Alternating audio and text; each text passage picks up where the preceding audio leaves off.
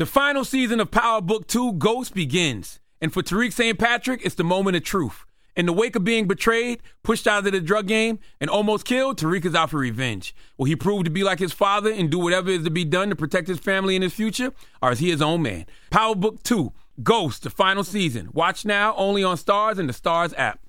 State Farm Insurance knows that understanding and investing in our cultural identity is paramount in protecting our future. We know what it's like to go from nothing to something, to wish that we had better financial literacy when we were younger. Luckily, State Farm is here to help with funding programs like Project Ready, which is committed to education achievement and has already awarded over $11 million in scholarship offers to Black and Brown youth since 2021. State Farm believes that being better neighbors creates better communities. Like a good neighbor, State Farm is there. If you're looking for the most epic place on Earth, let's start at the base of a massive waterfall. Then trek through the thick jungle.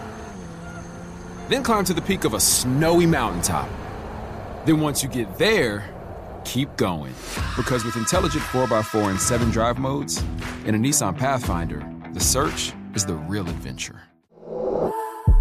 Available feature. Intelligent 4x4 cannot prevent collisions or provide enhanced traction in all conditions. Always monitor traffic and weather conditions.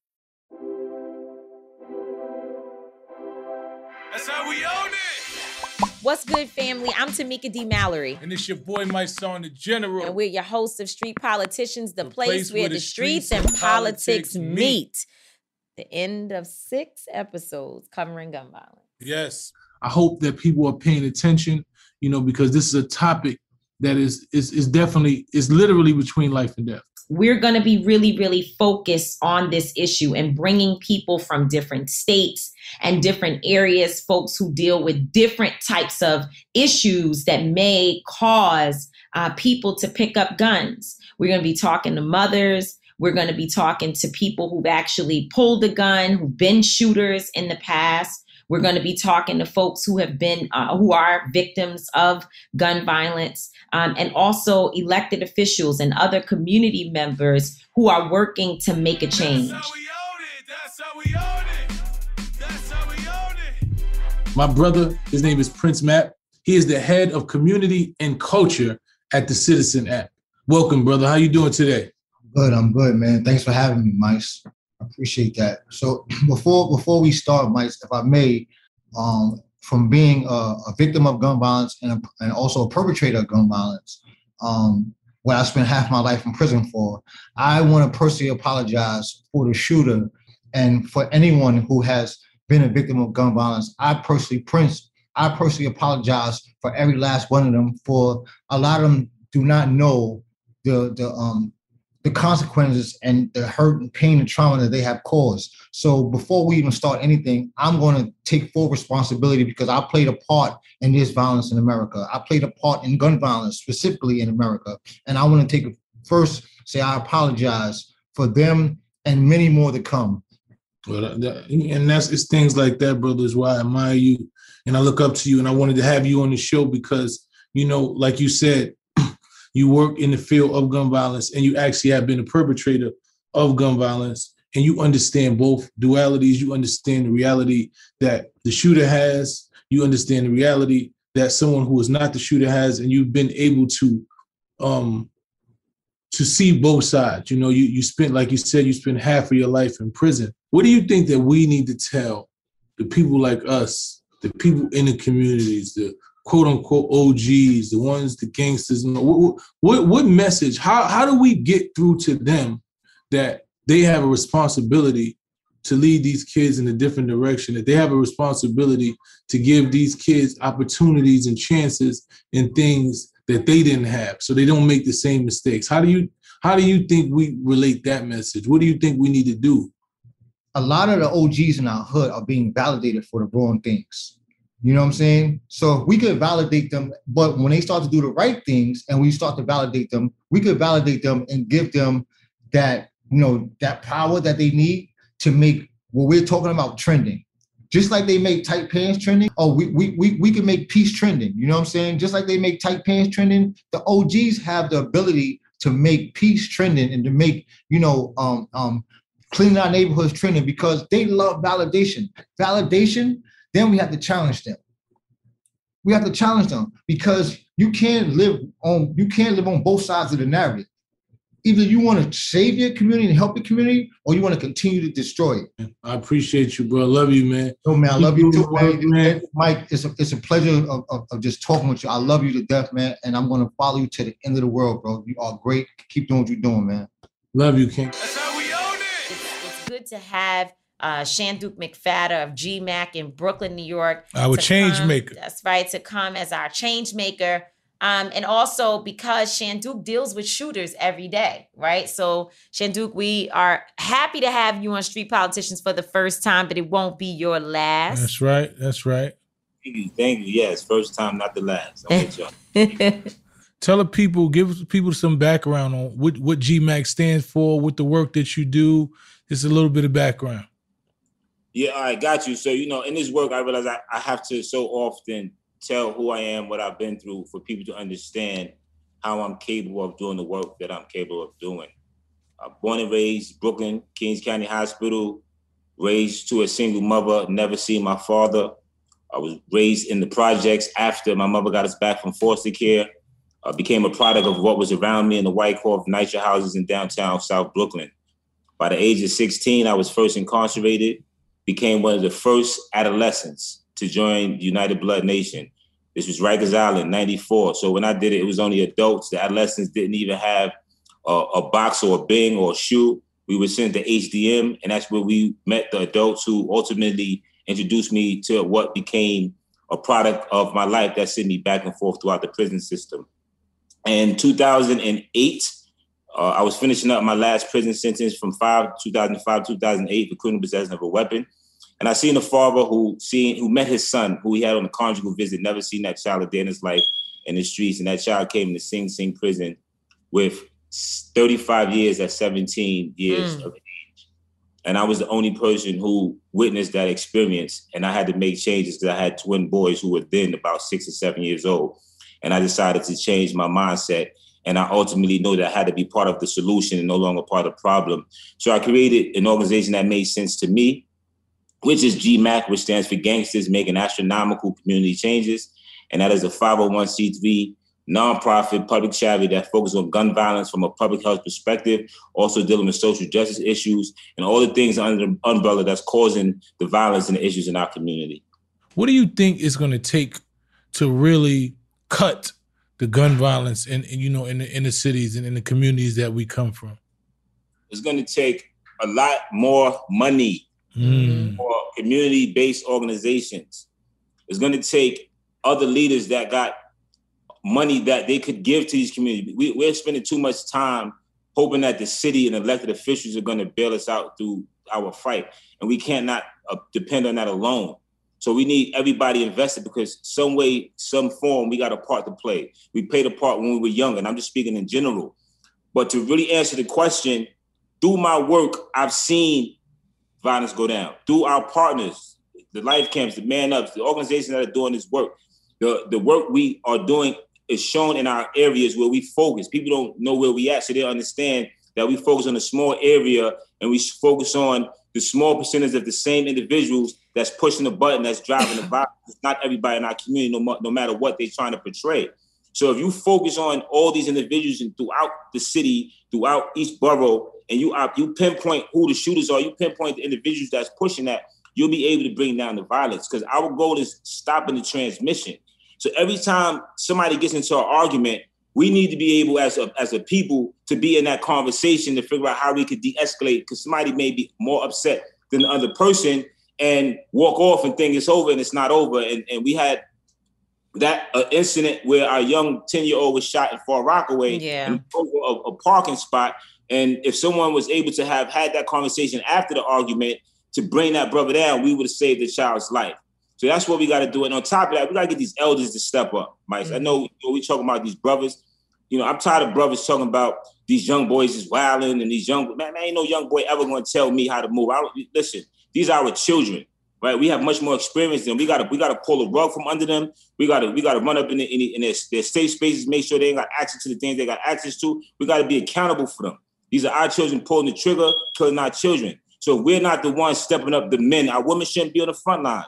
All these guys is tough, they're gangsters, all their music is talking about it.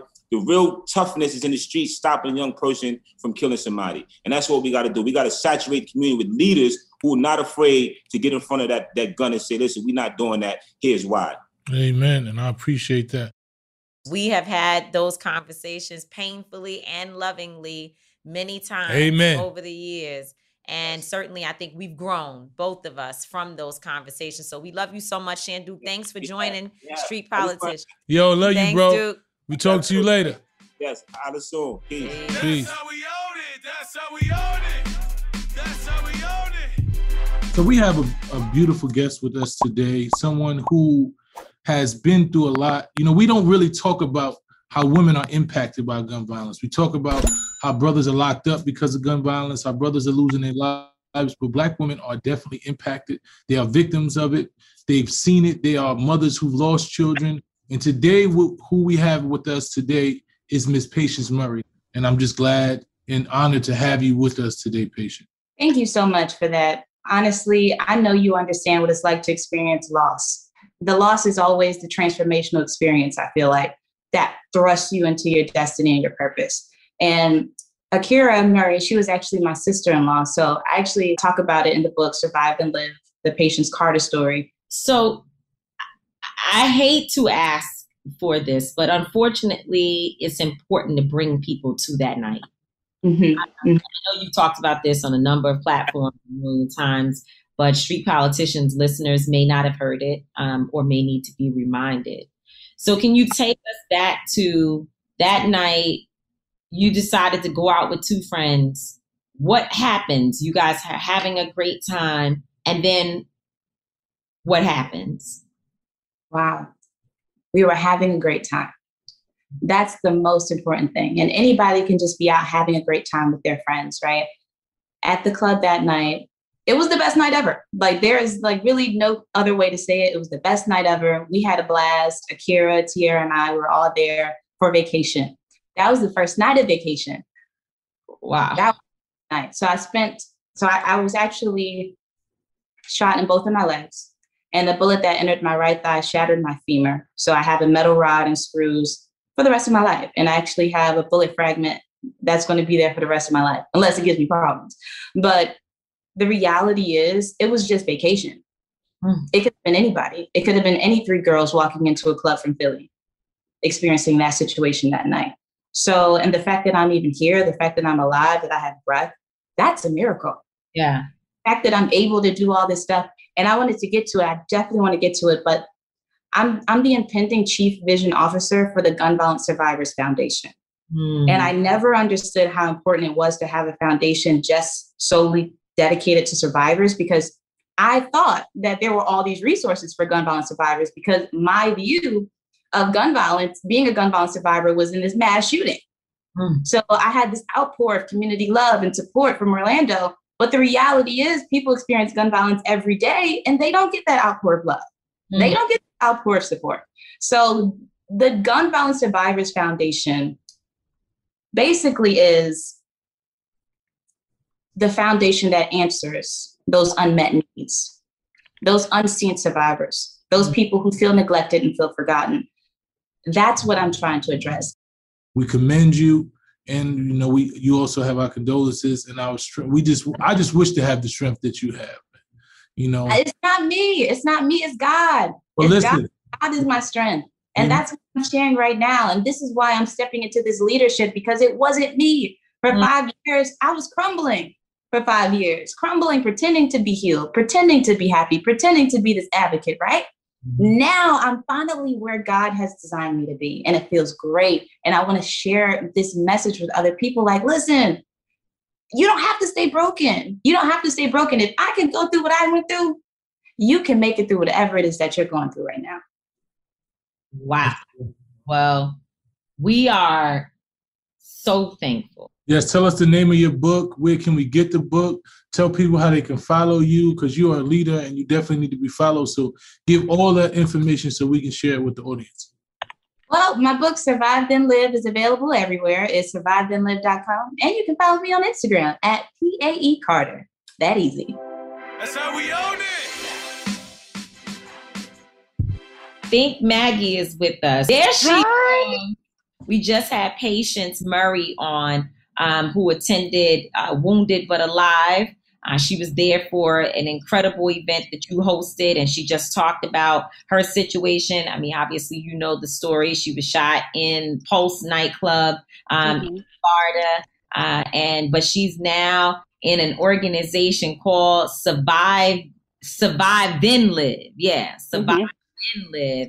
And she's doing great work. And my son and I thought that we thought you would come another week. You know, we're doing a series of probably about 6 shows on gun violence, but we wanted to be intentional by starting with this conversation around how women are impacted, because not enough is out there, not enough information, not enough conversations, not enough resources and advocacy.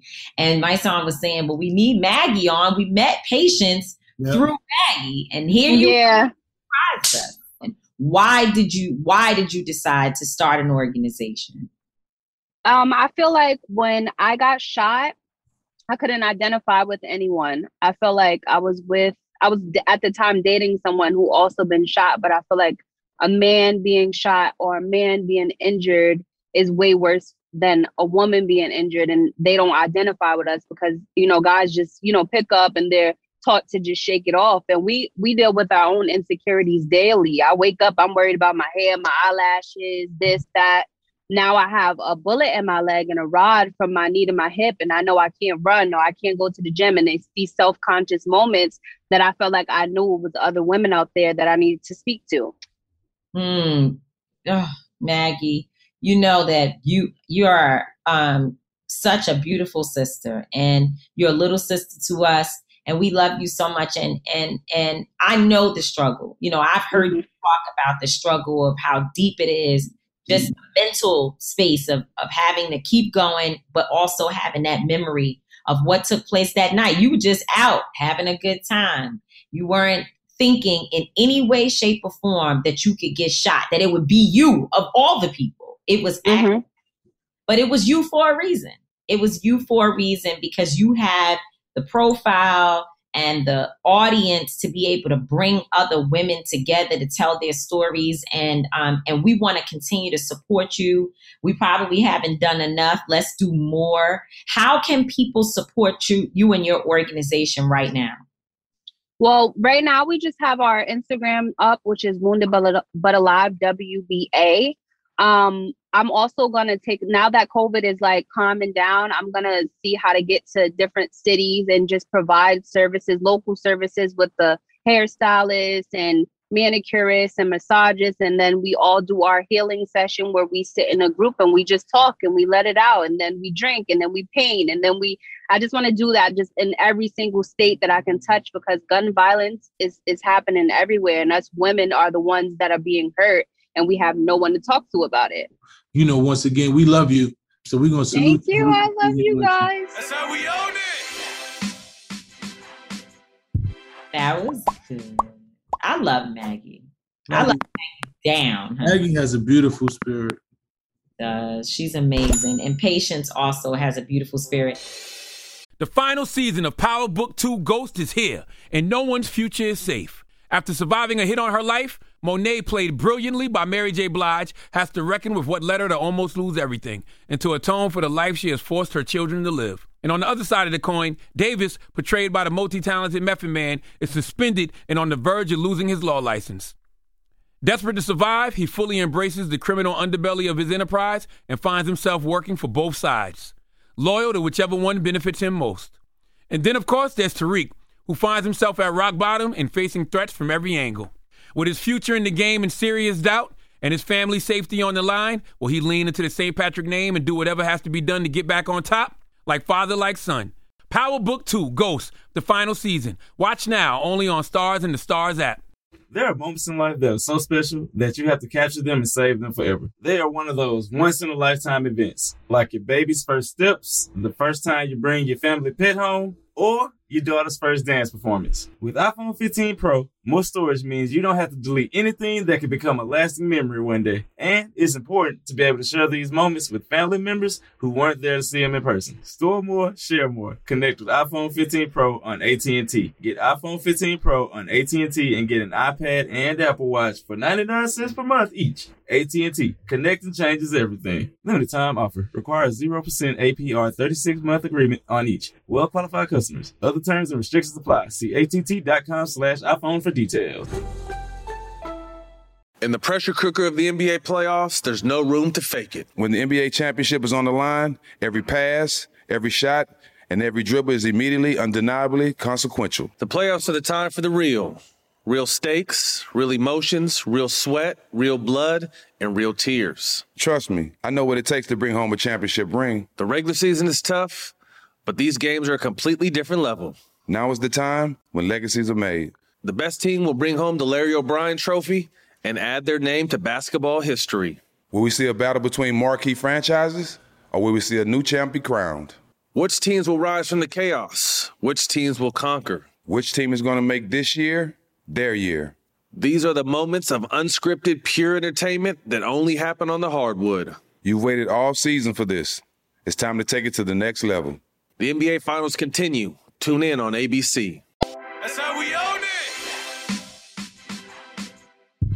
Let's go to our guest, Chico Tillman, who is going to be with us, for the next, and we try, y'all. We said for a series of 6 episodes, we're going to focus very heavily on gun violence. Obviously, the issue of gun violence, intervention, prevention, awareness is really important to us, not just here at Street Politicians, but also in our personal lives, based upon our experiences, based upon our work and our passion and our focus in terms of what our organization Until Freedom does. Yeah. And now we're going to have a conversation with another brother, a friend of ours. A friend of ours. We got so many friends, man. This show is just full of friends, man. And this is somebody that I respect, the work that he's done. Dr.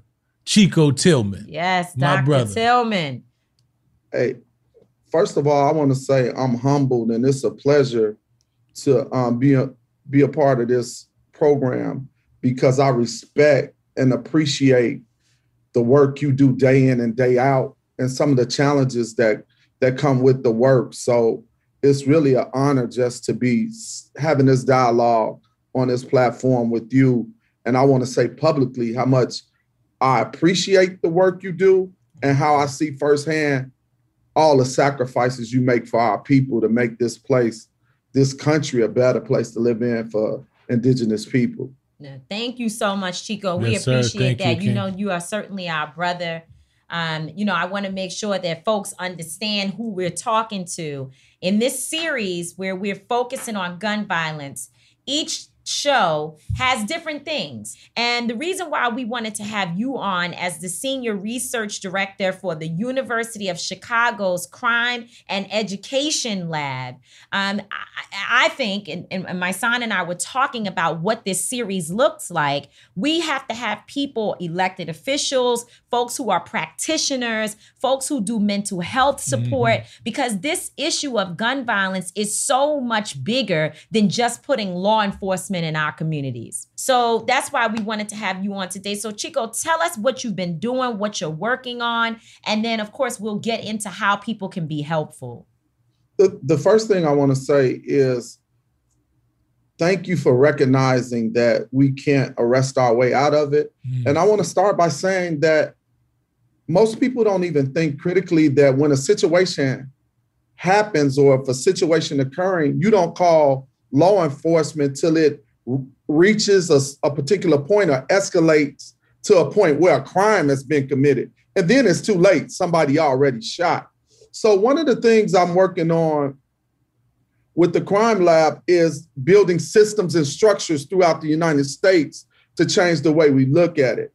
I think we have to address the root causes of violence. A lot of it is systemic racism.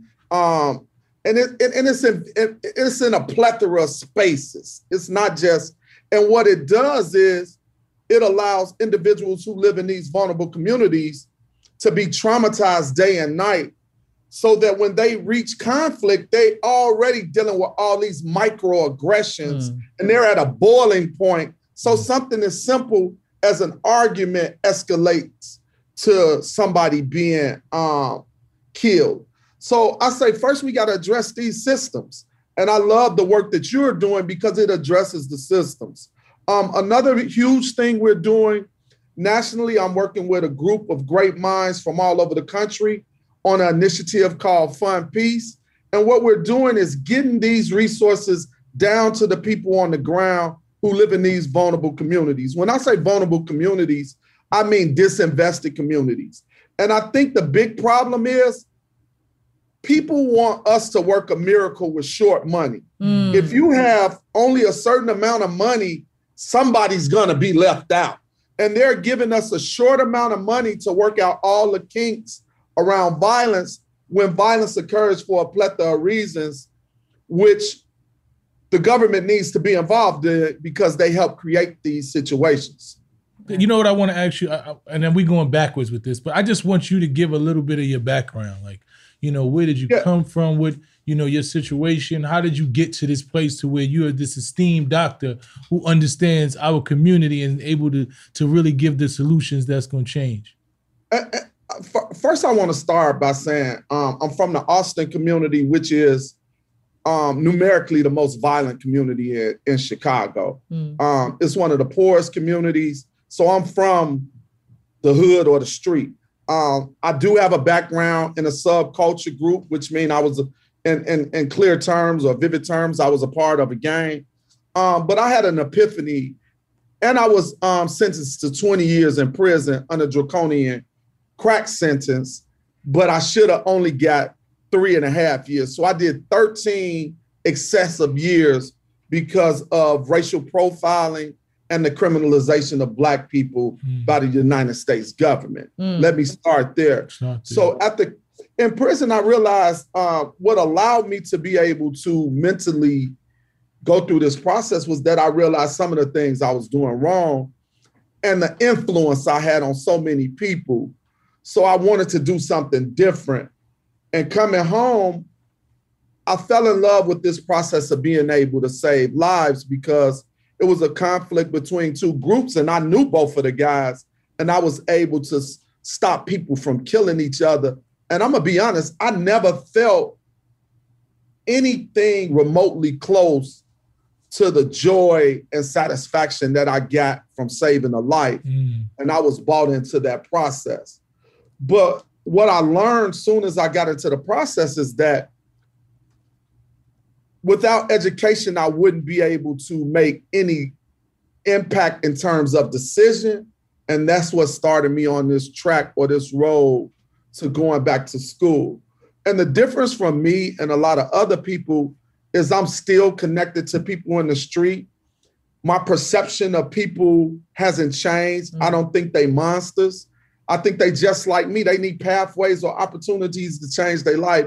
And they need to be connected to people like me to know that it's possible. So I still have relationships in my community. I still go in my old community. I still love on them guys.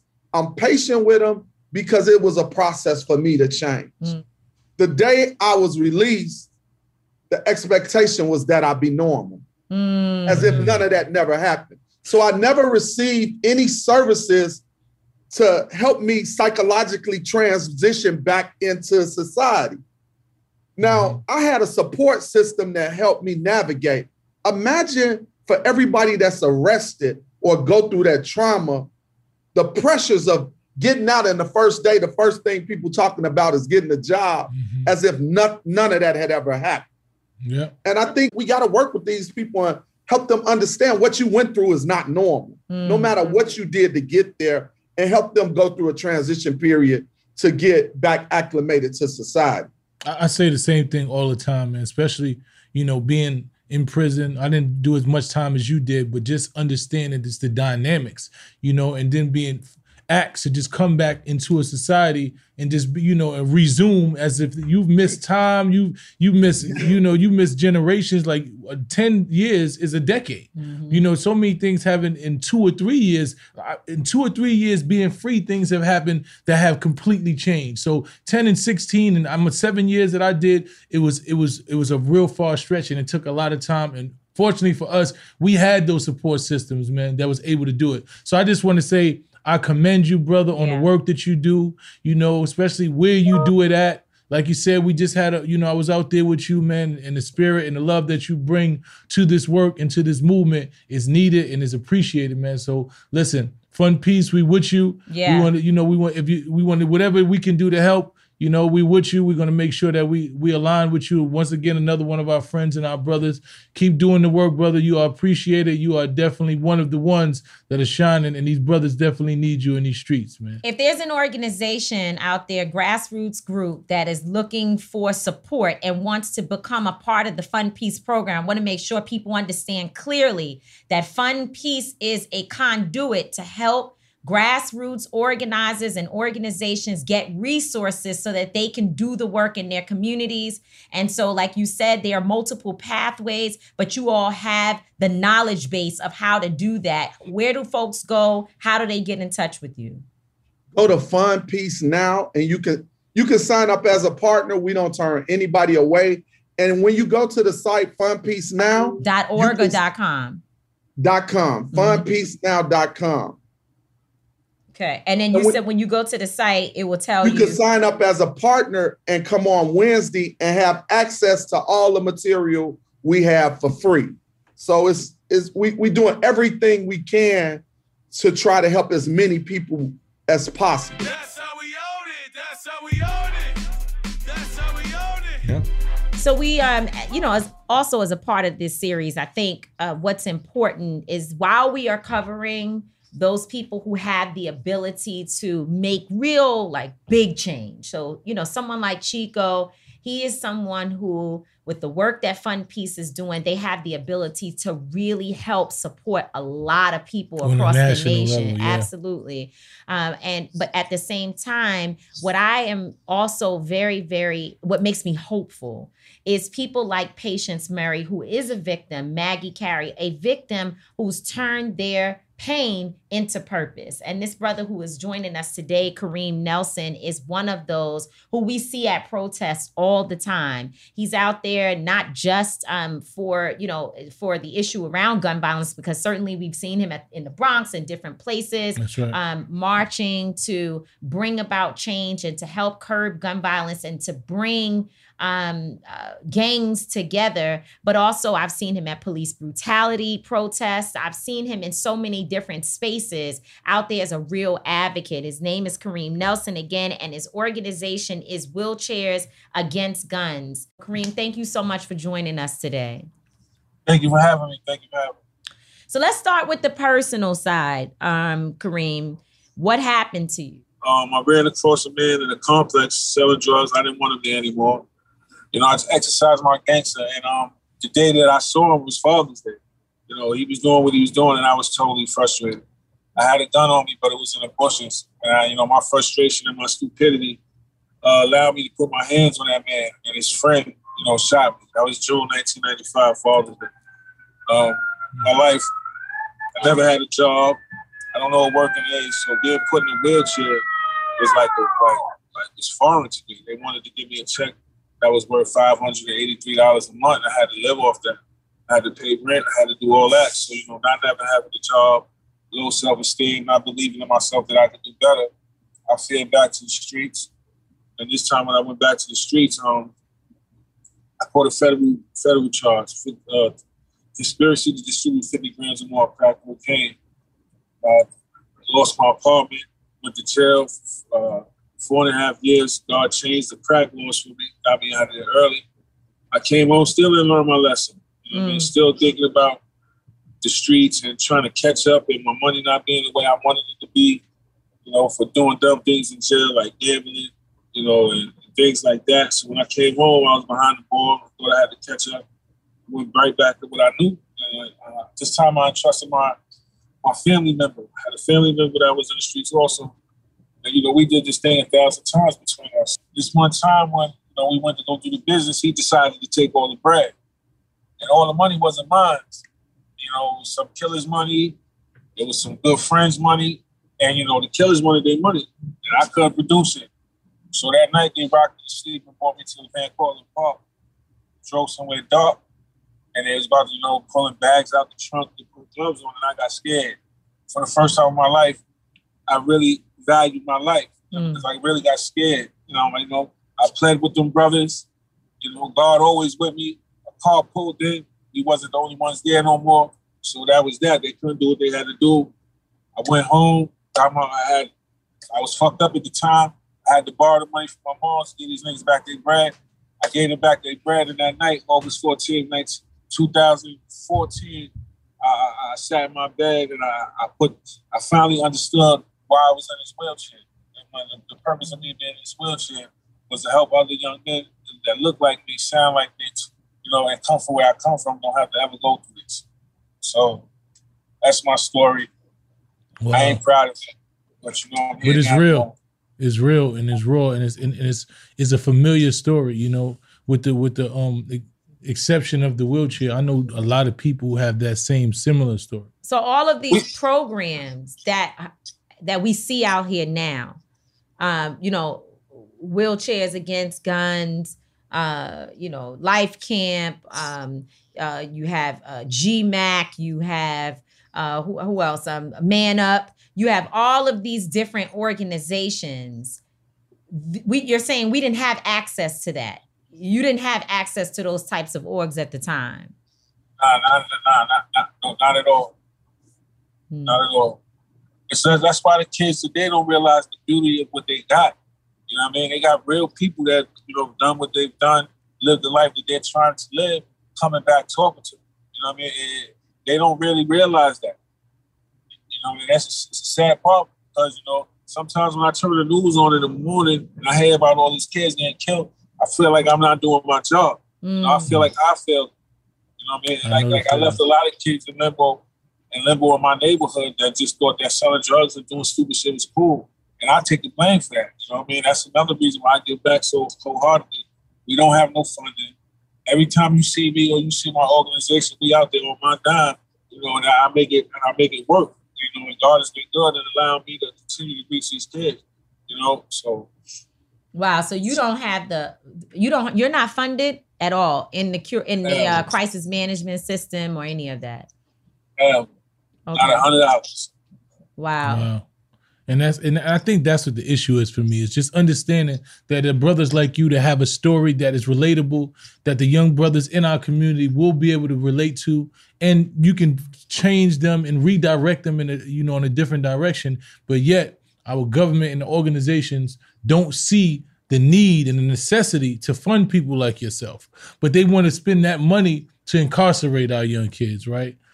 So I think the preventative methods are the things that we need to focus on. Mm-hmm. Brothers like yourself need to be funded, man. So I just want to say we commend you for the work that you're doing. We commend you just being alive, Wait, tell us what Wheelchairs Against Guns actually does.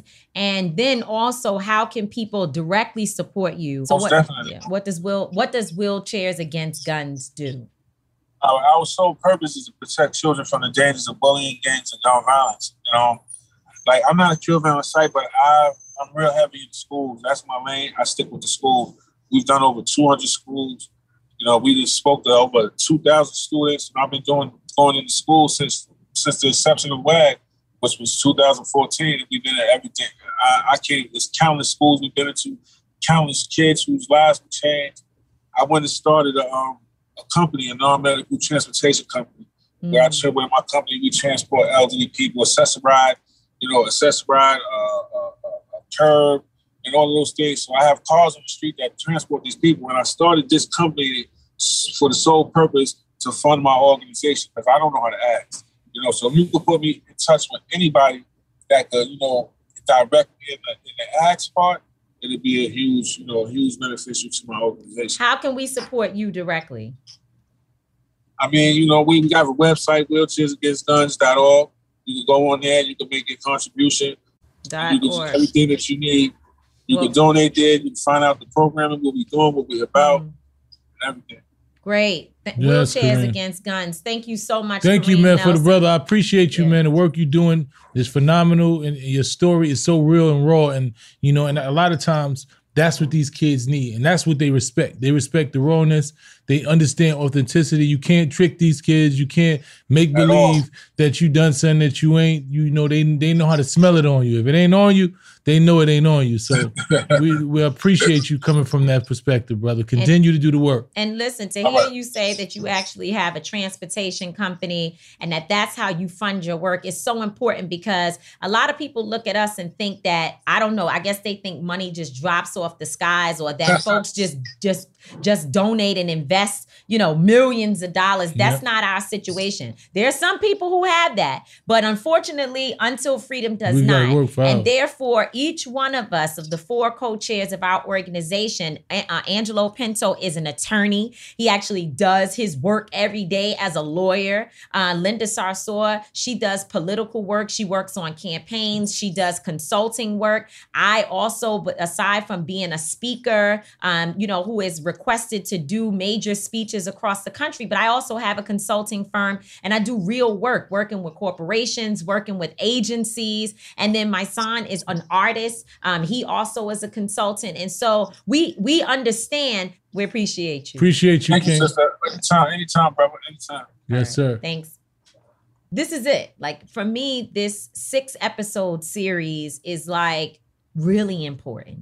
And it's important for people like Kareem. No, we're not glorifying his story, but his story is a story that so many have. And if we can, the fact that God saved him from so many different things means that he's supposed to be here to tell somebody something. That's right.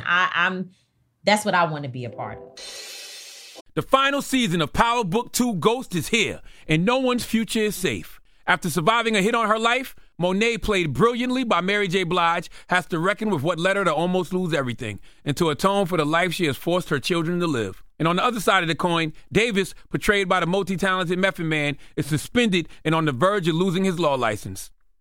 Desperate to survive, he fully embraces the criminal underbelly of his enterprise and finds himself working for both sides, loyal to whichever one benefits him most. And then, of course, there's Tariq, who finds himself at rock bottom and facing threats from every angle. With his future in the game in serious doubt and his family's safety on the line, will he lean into the St. Patrick name and do whatever has to be done to get back on top? Like father, like son. Power Book 2, Ghost, the final season. Watch now, only on Stars and the Stars app. There are moments in life that are so special that you have to capture them and save them forever. They are one of those once-in-a-lifetime events, like your baby's first steps, the first time you bring your family pet home, or your daughter's first dance performance. With iPhone 15 Pro, more storage means you don't have to delete anything that can become a lasting memory one day. And it's important to be able to share these moments with family members who weren't there to see them in person. Store more, share more. Connect with iPhone 15 Pro on AT&T. Get iPhone 15 Pro on AT&T and get an iPad and Apple Watch for 99 cents per month each. AT&T, connecting changes everything. Limited time offer, requires 0% APR, 36-month agreement on each. Well-qualified customers, other terms and restrictions apply. See att.com/iPhone for details. In the pressure cooker of the NBA playoffs, there's no room to fake it. When the NBA championship is on the line, every pass, every shot, and every dribble is immediately, undeniably consequential. The playoffs are the time for the real. Real stakes, real emotions, real sweat, real blood, and real tears. Trust me, I know what it takes to bring home a championship ring. The regular season is tough, but these games are a completely different level. Now is the time when legacies are made. The best team will bring home the Larry O'Brien Trophy and add their name to basketball history. Will we see a battle between marquee franchises, or will we see a new champ be crowned? Which teams will rise from the chaos? Which teams will conquer? Which team is going to make this year their year? These are the moments of unscripted, pure entertainment that only happen on the hardwood. You've waited all season for this. It's time to take it to the next level. The NBA Finals continue. Tune in on ABC. That's how we own it. The reason why I think it's so important to have you on today, Man Baraka, and why my son and I really wanted to have you as a part of this 6-episode series that we're doing about gun violence is because you are approaching it exactly as, we support what we believe. And that is that you could put all the police you want on the streets, but if you don't invest in the people, you will never be able to reduce gun violence and to save lives. And so we just wanted to hear from you today to hear more about what you're doing. Yeah, thank you. I'm honored to be on, first of all, and I appreciate you having me on. We just in the middle of hard work. There's a lot of talk, a lot of stuff going on around the country. We are just really trying to lay one brick at a time, and it's hard, as I was expressing earlier. In an environment, where we're trying to create opportunity for social justice, opportunities for people in our community, and deal with gun violence that's escalating in our neighborhoods. And one of the biggest critics of all of the things that you're going to have to deal with in terms of trying to do this work are people that live in these neighborhoods, mothers, grandmothers, folks that are raising kids in these communities that are experiencing high levels of violence. And just to put it in perspective, like 80% of the neighborhoods in Newark do not experience violent crime at all. 80%, right? So that sounds like a good number. And we got this from Rutgers when they did their study, but that means that 20% of the community is experiencing 100% of the violence, right? And so if you're in the 80%, then you're like, oh, it's all good. But if you're in the 20% of those neighborhoods, then you have a real serious problem, a dramatic problem. And so we have to figure out how to deal with both of those things, like how to create an atmosphere where we make the police respect our constitutional rights, where social justice is at the forefront of everything that we do. And reducing violence and crime. And so we think that public safety is not just the role of the police. Public safety is the role of all of us in this community. And so we need to give resources to other people in other areas where it's needed to help us reduce violence and crime and trauma that has been incurred in our community over decades.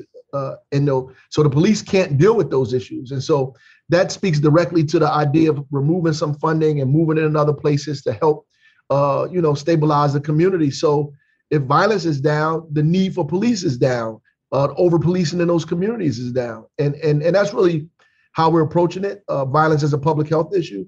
We created an Office of Violence Prevention and Trauma Recovery. Keisha Yuri is doing an outstanding job trying to put this together, and she's building it, as she's going, pulling community partners together, have a lot of consultants, trying to figure out how to get this done, pulling all of the street organizations that do all of the violence intervention and prevention work together, everybody, and trying to get data and making sure that we tackle hot spots in areas, deal with trauma, deal with intervention in kids' lives, helping families from domestic violence to shooting victims, everything that they're involved in right now. And this summer, I think what Jamila is talking about, we, as a part of our youth development program, we've hired, and even some adults now, over 100, maybe 140, I think, folks who are directly involved with the legal system, directly involved in terms of shootings or shooting victims. We created our own program. We paid them to go listen to speakers, to go to forums, to deal with trauma training, to face the issues they're dealing with in their lives, to prepare them to stop the violence that they're involved in the community and help them get employment. And that's what we're working on this summer, amongst a myriad of other things. Right? Because as a young kid, you're very impressionable. And I remember when I was, like I say all the time, my first vision of success wasn't a lawyer. I didn't live next door to a lawyer. I lived next door to a drug dealer. So I wanted to be like the drug dealer. He had the girl I wanted, the car I wanted, all the things I wanted. This was the person I seen. And so look, the data tells us if you grow up in a household where your siblings or parents have been incarcerated, you're more likely to be incarcerated yourself. If you grow up in a household where you've been a victim or perpetrator of violence, you're more likely to be a victim or perpetrator of violence yourself. So we know who these kids are. Like, we can identify, the social services system know, the law enforcement system know, the communities know. It's less than 2-3% of the people in the community that's committing 90% of the violence that's going on. So we know where they are. We know how to identify them. We know what's the atmosphere that's going to create them. So we have to intervene immediately. We know it's getting ready to go down. And to watch it happen almost makes us co-conspirators in it. It's a fact. Wow, that's deep. Makes us co-conspirators. It's so true. So we have to invite you back as we continue to go through this series to have more dialogue about the steps that need to be taken, because people act like they don't know what to do. Well, you're a shining example of how to get it done. Thank you. All right, peace. That's how we own it. So we just spoke to Mayor Ras Baraka, and he spoke to us about this person that we're about to interview right now. She is Lakeisha Uri. She is the Executive Director of Violence Prevention and Trauma Recovery in Newark, New Jersey. She does all the work because Ras Baraka is the mayor of Newark, and he has so much on his plate. She is the go-to person for everything violence prevention and intervention inside of Newark, New Jersey. She handles so much. I've worked with her. She is a phenomenal sister. Lakeisha Uri, how are you doing today, Queen? I am good. Thank you so much for having me on the show today. Thank you so much. Mayor Baraka was telling us that the police, and I guess in conjunction with your office and others, have identified those people who are they're in crisis. So they, are folks who have been identified as the troublemakers, the potential shooters, and you all are working with them. And I know you say the office that you have said that the office you're working on, it's in progress, but this work is already happening. It's just that at some point you guys are going to have a center, which I hope will become a national model, even an international model for how you bring violence down and how you work directly with the community. But every day at this point, you're doing this work, working with these young people, trying to get them employed and to keep them off the streets. Is that correct? That's correct. So what we find is the data says that 4% and sometimes even 10% of the population experience the most crime and violence, or the small amount of people are committing the most crime and violence. And so rather than coming up with this approach where we are blanket, doing strategies, it's focused deterrence, right? We go right directly to the people who are committing the crime and violence and talking with them and seeing what is it that you need? Why are you robbing people? Why are you shooting people? Why did you join the gang that you're a part of? Why are you, stealing cars? And just really trying to ask those questions and figure out what is it that we can do to get to the underlying portions of it. We have people, so the police do have a list, and they have a lot of intelligence around who people are, and what's happening and what they're doing. And their strategy is just to arrest them. That's their only strategy. But we're saying no, that's not enough, because we have this cycle of violence that continues to happen if we just keep arresting people, because they're doing things from behind the wall, inside the wall, outside the wall. And so we want to find out what is going on. So we are implementing. So right now I have a summer program, and we're going to extend it beyond the summer. And it's called the Safe Summer Academy, where we went after and recruited those people that we know are creating the most crime and violence in the city, and we employed them. So I currently have 120 individuals, 14 to 17, 18 to 24, and then a 25 and over group. So I have about 4 sites. And these are the people that we know are creating the crime and violence or have been victims of.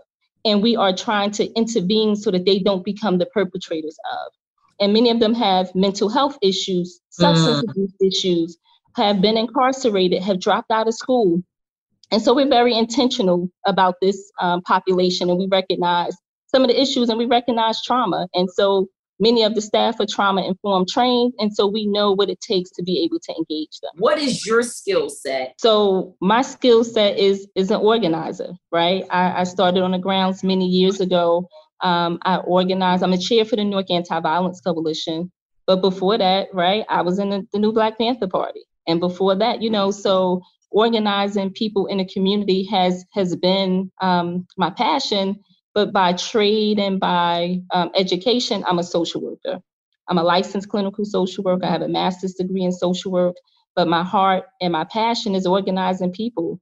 And say the work is not being done, I tell them that's not true, because we got people who are on the front lines all the time. People no sleep, because people don't understand what it takes to organize people. They don't understand that the phone calls have to happen, that we're at the hospitals with people, we're at the funerals with people, we're organizing the funerals, we're calling the mayors, and we're doing all of the things that the behind the scenes that it takes to get in front of the cameras or to make the awareness happen. So when I first joined the Newark Anti-Violence Coalition, the way that we brought attention to violence was by going into the streets and stopping the traffic. And so we stopped the traffic for 155 weeks in a row, rain, sleet, snow, no matter the weather condition, to bring awareness to it for families who wasn't our own families. Wow. Right, we have to push the police, and we're going from county to county and police department to police department. And those things takes skill, it takes ingenuity, it takes energy, it takes sleep, it takes resources, it takes all of those things to be able to bring about change.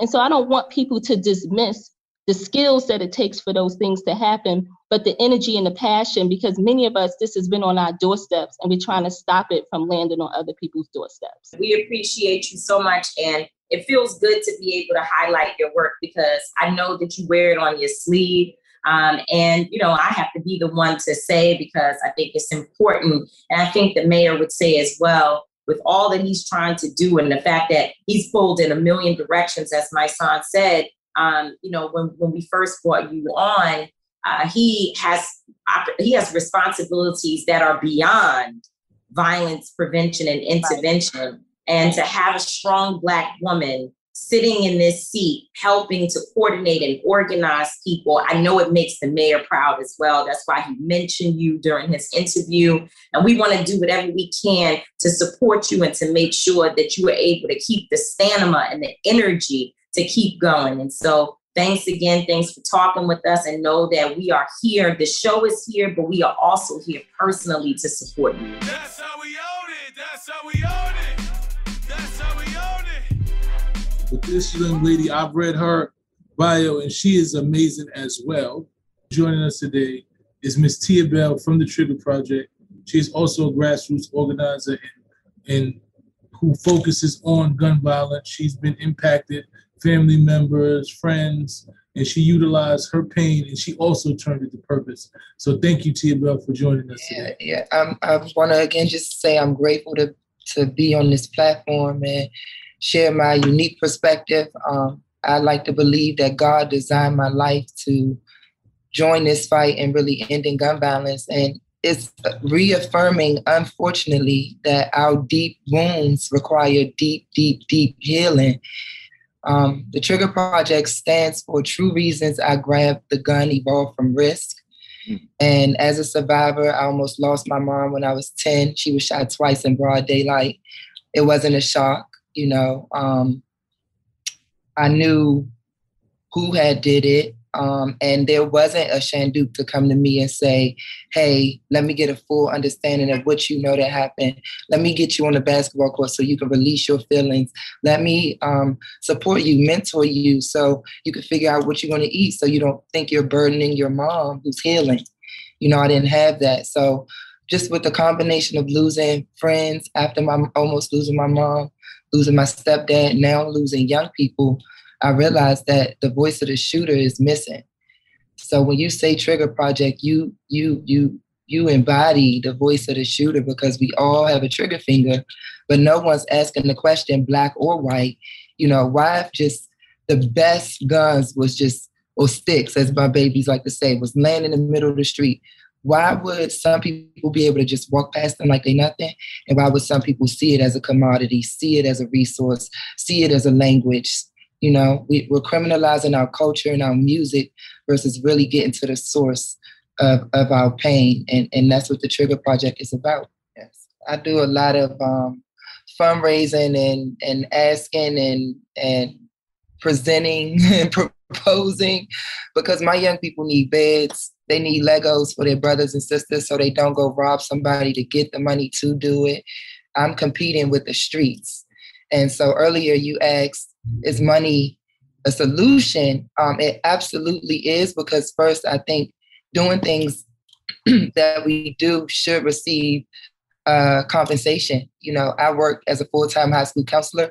I'm off in the summer times. I go hard in the summer because I'm paid for my 9 to 5 and I got free time, you know, but I'm also the mother of a 3-year-old. And this work is nonstop. You know, young people don't have boundaries. They're not supposed to. You know, they're asked requests are substantial, and it may be from fixing a broken nail to doing a college application. But my time, my opportunity, and my counseling, my supervision, my team who also pours into these young people, that's the solution.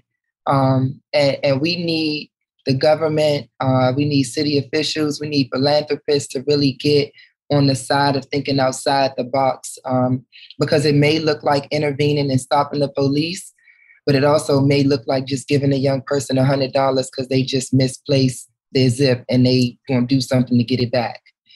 And so I needed this platform and I needed this opportunity because I do believe public healthing our way through this is the solution. And I do believe that I am an addition to violence interruption and to just this progressive transformation that all Black cities have made. Returning citizens are running the city. And I do believe that I am an addition to violence interruption and to just this progressive transformation that all Black cities have made. Returning citizens are running the city. And it's a beautiful thing, and it shows that transformation is real. Tell us how people can support the Trigger Project. I'm Tia Bell, founder of the Trigger Project. Two true reasons I grabbed the gun, evolved from risk. We're the voice of the youngins and the shooter. And our website is www.thetriggerproject.org. We're on Instagram, Facebook, and Twitter at The Trigger Project DC. And we do have a Cash App because we're not that big yet. So it's $Trigger Project. And you are donating to and supporting, again, the nourishment, the enrichment, just the betterment of the young people that I serve. That's how we own it. That's how we own it. That's how we own it. You know what? We really literally have a lot of friends that friends. do a lot of great things. And I know sometimes we always say, well, we need to find people that we don't necessarily agree with on issues and make sure they are part of the show. But I always wanted to create a platform that gives voice to folks that people don't see often. And then you have Phil Banks, who started out 29 years. He worked within the NYPD, started out, of course, as a beat cop, then became a precinct commander, a borough commander, went to community affairs, which is where the beginning of our relationship is, where he's now over the police officers who are in the community all the time and was leading an effort and did a very good job of reshaping what community affairs look like in New York City and making sure that it was really, really for the community.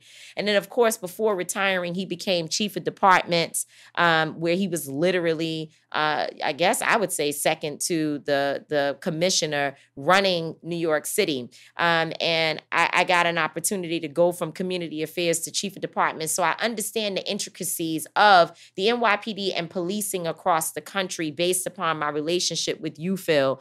And I want to thank you for coming on with my son and me today. Yes, sir. The thing I laugh about, though, is because many times I would go and say, well, this police are doing this, that, and the third thing wrong. And he's like, who are you talking about, Pookie? I know Pookie. Like, I was out there with Pookie needs to be arrested because Pookie is a danger to society. I'm like, no, he needs services. He might need all of that. But right now, we need to get Pookie off the streets. Like, don't tell me about Pookie and Ray Ray, because going through all of these steps from being a beat cop all the way to chief of departments, he knows the community. He lives in Queens. He has young kids. He has brothers who are in all different fields, he knows and understands the street life very well, works with Erica Ford. So you can't really talk him, into these corners because he actually has things to say that you have to be able to address at the same time. But clearly, he understands the need to put in the community. You understand the need, Phil, to put in the community the resources that's necessary so that police are not in contact in the ways in which they are with individuals who need services and support. Right. Absolutely. And, T, I think you bring up an interesting point. And I think that until we as a city, as a country, as a community, as a world, come to the conclusion on both sides that policing, one, can no longer be just the responsibility of law enforcement because they can't get it right, right? You know what you know. And importantly, most people don't know what they don't know, right? So they just fill in the blanks, right? And subsequently, we have now, in my opinion, a dynamic with police reform and tough on crime. People think are mutually exclusive. When I say tough on crime, I mean keeping the citizens safe. But you have to have police reform. And in these cities, we are policing the same way we've been policing for 50 and 60 years. And it has to stop because it doesn't work. And I would challenge that it never worked. It gave short-term results, but I will challenge that it has never had full-time results. But that's an argument that a lot of people can make. But I do know vehemently, and I will strongly, is that we have to change the way we police these cities. And that change has to come from a combination of the law enforcement world who's willing to admit mistakes, willing to realize that they don't have all the answers, and then the advocacy world, the activist community like yourself, they realize that there's an aspect of this that you may not realize, what you can bring to the table and what we can bring to the table together, that we can totally change how we police. I actually don't see any other way that we can have any type of fair and equitable and safe results for the country. So from your point of view, what do you think is the next step? What do you think really needs to be done to either to stop the violence and build stronger police and community together? Okay. So there's no one answer to that. But the first thing is that you have to have a system. When I say you, the community, right, the people, and even internally, because internally you have police officers that don't even trust the concept of policing. You have to build that trust. And that trust is not designed to take people to basketball games, not to take seniors to shopping. There's got to be a real trust that government is working for the people and that policing is here to help my life better, right? The litmus test has got to be when the average person who is not committing a crime, which is 99% of us, 99.5% of us, when they see a police officer, they feel relieved, that they feel happy. And the police have to figure that out. Why does that not happen? And I'm going to profess that there are very simple solutions. If people are willing to stop and listen, it's not as complicated. Once you have that trust, then you have to be able to make these policies that are coming out that are beneficial for the community. So I'll give you a poignant example. When we in the police department come out with this strategy, and let's just say a gun strategy to apprehend guns off the street, there's no community involved in it at all. We're coming up with just the data, the people who wear uniform, and this is what we think that's going to happen, that's going to reduce the amount of guns that's on the street. But there's the religious community doesn't opine in that. The activist community doesn't opine in that. The grandmother community does not opine in that. Industry doesn't opine in that. And there's so much that we could receive from these individuals, from these entities, that we can now come up with a very comprehensive, stronger strategy to bring guns up the street where everybody's in the same boat and everybody now is going to live and die with those results. And we don't do that because we have been brought up in a system that we know what's best for you. So sit back. And that mindset has got to change immediately. When you became chief of departments, things changed because you was really the big fish. Like you were running the police department. And I see the work that happened and I know the direction that you were taking the NYPD. And I think it was unfortunate that you were not, and I know this is not your words, it's mine. I think it was unfortunate that you were not appointed to be commissioner. I think you would have done an incredible job at commissioner. I still think that you should be drafted for the commissioner job under the new mayor. But I appreciated when you were within the community affairs department. When you ran that department, I saw and learned so much about what the NYPD could be. And so I hope that, and now I'm be honest with you, while I think that, those individuals who are there now, do I think that they're trying to do a good job? Certainly. But it's not the same aggressive, bold work that I saw happening when you were in that position. So sometimes we rise in the ranks and it's good that we make it to other successful places. But sometimes the work that we were doing before we got to this, high profile, high calling was actually more effective. So that's just my personal opinion. Thank We will you so do. much, Okay. PB3, Appreciate Chief you. Philip Banks. Thanks for being Thank with you very us. much. Thanks for having me on. Thank you. That's how we own it. That's how we own it. That's how we own it. We seem to have dope friends, man. This brother right here is somebody who I've watched throughout the years. You know, somebody that I've modeled and I've admired from afar, and then became really close with him. Just watching him do his coming home from prison. Yeah. You know, coming home from prison and understanding his purpose. You know, and directing from the street life and changing his whole trajectory, making movies and making documentaries. And amazing, just amazing work, man. Family man. That's Family right. Man. He was doing interviews. First person you see doing interviews with do-rags on. He made it cool to be from the hood and just transition and not making it look corny. You know what I'm saying? So I just want to say welcome to our brother Sansom Styles. He has a documentary, or what is it, a documentary called Killing the Beef? Yeah, thank you. Yes, yeah, man. I appreciate y'all. We all in this together for sure. The documentary is called Killing Beef, Gun Violence in the Black Community. That's right. So what is Killing the Beef about? Killing Beef is about, it's a double entendre. So we know beef, killing beef can be somebody taking somebody's head off, which is killing beef. And it could be, a resolution, resolving the beef, which is, kill that beef, squash it, dead it, right? So I use that because that's what I did in that documentary. I killed the beef with one of the guys that shot me up in '88. I got shot 5 times by two cats. And when one of the cats, he had came home from prison, when he came home, instead of us continuing the beef, we wound up getting together and talking to these youth and sharing our story. And youth that was in detention centers, alternative to incarceration programs in schools. And the way we did it, it was done in such a way that was so impactful. I said, I got to start recording this. I got to start recording these sessions and make something out of it, because people are not going to believe it. This type of stuff don't usually happen. So we put the doc together, and it's been very successful. People that watch it, it's been positive response, no negative response whatsoever. I mean, not one negative comment saying anything bad about it. So this person shot you, and then you guys got together. How did you find him, and what was that like? This is common, what happens in the hood, right? This is in the 80s when I used to rob drug dealers. I used to stick up drug dealers. And, I used to be one of those active shooters in the neighborhood.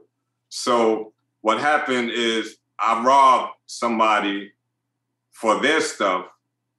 I had robbed this dude, stuck him up, tied him up and stuff, and took everything that was in his safe and his jewelry. So I thought it was his, but come to find out it belonged to this other guy. He made me think it was his, and he's balling like that. So I got him, but it belonged to another guy. The guy that it belonged to grew up in my family's building. So to the point that one of his nephews is named after my uncle. So back in the streets, I guess, in those days, it doesn't matter. So when he rolled up on me about the situation and with his guns out, with his gun out, it was on the 4th of July. When he rolled up on me, I tried to convince him to go around the corner because there's too many kids outside. It was the 4th of July, it was a cookout. So there was a lot of action and stuff going on. So I was like, let's go around the corner and talk. And one thing led to another. I don't want to give too much away because I even have this in the film. Oh, wow. But what happened is the guy that I also robbed was with him that I didn't see. So now I had 2 guns pointed at me. And, the end result was I wound up getting shot up. So the guy that came behind me, I knew who he was, but the people in the area didn't know who he was. And my family members didn't know. So he didn't get in any trouble for it. Smoke, that's the guy who shot me up. One of the guys, the one that lived in my grandmother's building, everybody around the neighborhood knew who he was. So that was dumb, on his part, to let the bullets fly around the kids jumping around. People was pissed off. My family knew him. They thought I wasn't going to make it. So, you know, they testified on him. A lot of the people in the neighborhood testified on him. So I didn't. And, you know, he thought that he would be able to beat the trial because I wasn't coming to court. But they used the testimony of other witnesses and then my hospital report. And, you know, he still got convicted. So when he came home, by the time he came home, I was at BET. And I'm doing great stuff now. My life changed totally around. And then I got the message. My aunt had texted me and said, you know, this guy's out of jail.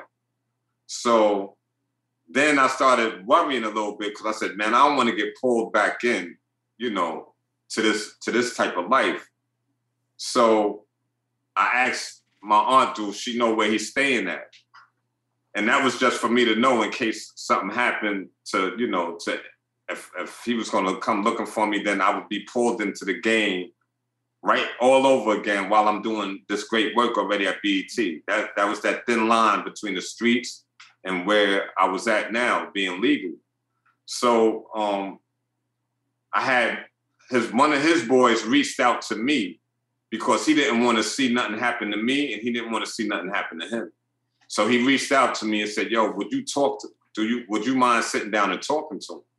And I said, yeah, I'll talk to him. You know, gave him my number. I said, tell him to call me.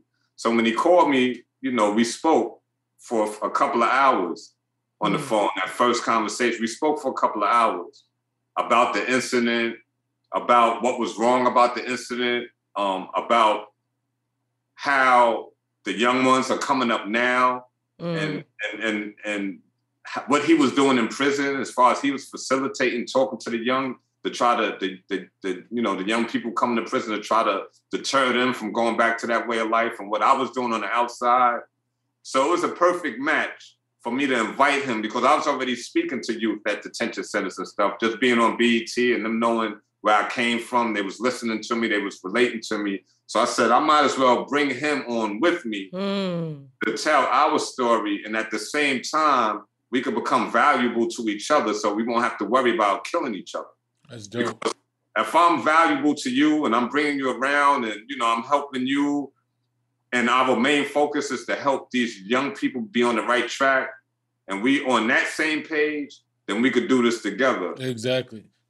This is about gun violence and all of the, you know, the violence that's going on in our community. I want you to give us like a final word that you would say to these young kids that's out here shooting. Like, what do you tell them? You know, being a victim, also being a shooter, just understanding both dynamics of what's going on, just seeing what's going on in these streets right now. What would you say to them? Like, if you had to say, what you say right now? Right now, I would tell the youth that are pulling those triggers to know your history, man, to understand why you act in the way that you do. Because the more you understand, the less likely you are to pull that trigger. And to know that this isn't because you're animals or that you were raised a certain way or that you had bad parenting, although some of that may play a part. But the main thing is that it's the social economic conditions that we're in that causes this to happen. And before Black people started occupying these spaces, they were immigrant white people that were occupying these spaces. And they had the same exact problem that we have today. Mm-hmm. They had a white-on-white violence, which wasn't stated white-on-white violence, but they had the same thing going on. And what happened? The government came in, they gave them the GI loans, they helped subsidize their moves from the urban areas into the suburbs, and then had them get homes, affordable homes, which later increased in value. And that's what ceased that white-on-white violence. That's dope. A lot of people don't know that. That's what we're fighting for. Samson, we appreciate you so much for coming on. And we want to support you. Tell everybody again the name of your film and also where they can find it. Thank you. The documentary is Killing Beef, Gun Violence in the Black Community. You can see it on Tubi TV. You can see it on Amazon. You can see it on Apple TV, Xbox, Fandango. It's all over. It's just Google it and you'll see it. Yeah. Absolutely. Thank you so much. King, man. We love you. Appreciate y'all. We got work to do, man. We got work to do. I'm going to hit you later. Sir. Yes, sir. Peace. Thank you. Thank you for the love, making us the number one. in the world. In We're our number minds. one. No, not in our minds. We are And number in our one. hearts. Just keep on. It's It's number in our one, hearts. the best podcast in the world. And write us. Let us know what you feel. If you got any topics, ideas, tell us how great we are. Tell me how awesome I am, how much you like my hat. You can go get it. It's online. You know what I'm saying? Support us. I'm not going to always be right. Tamika's not going to always be wrong, but we will both, I guarantee you, we will both always be authentic. So love. Peace.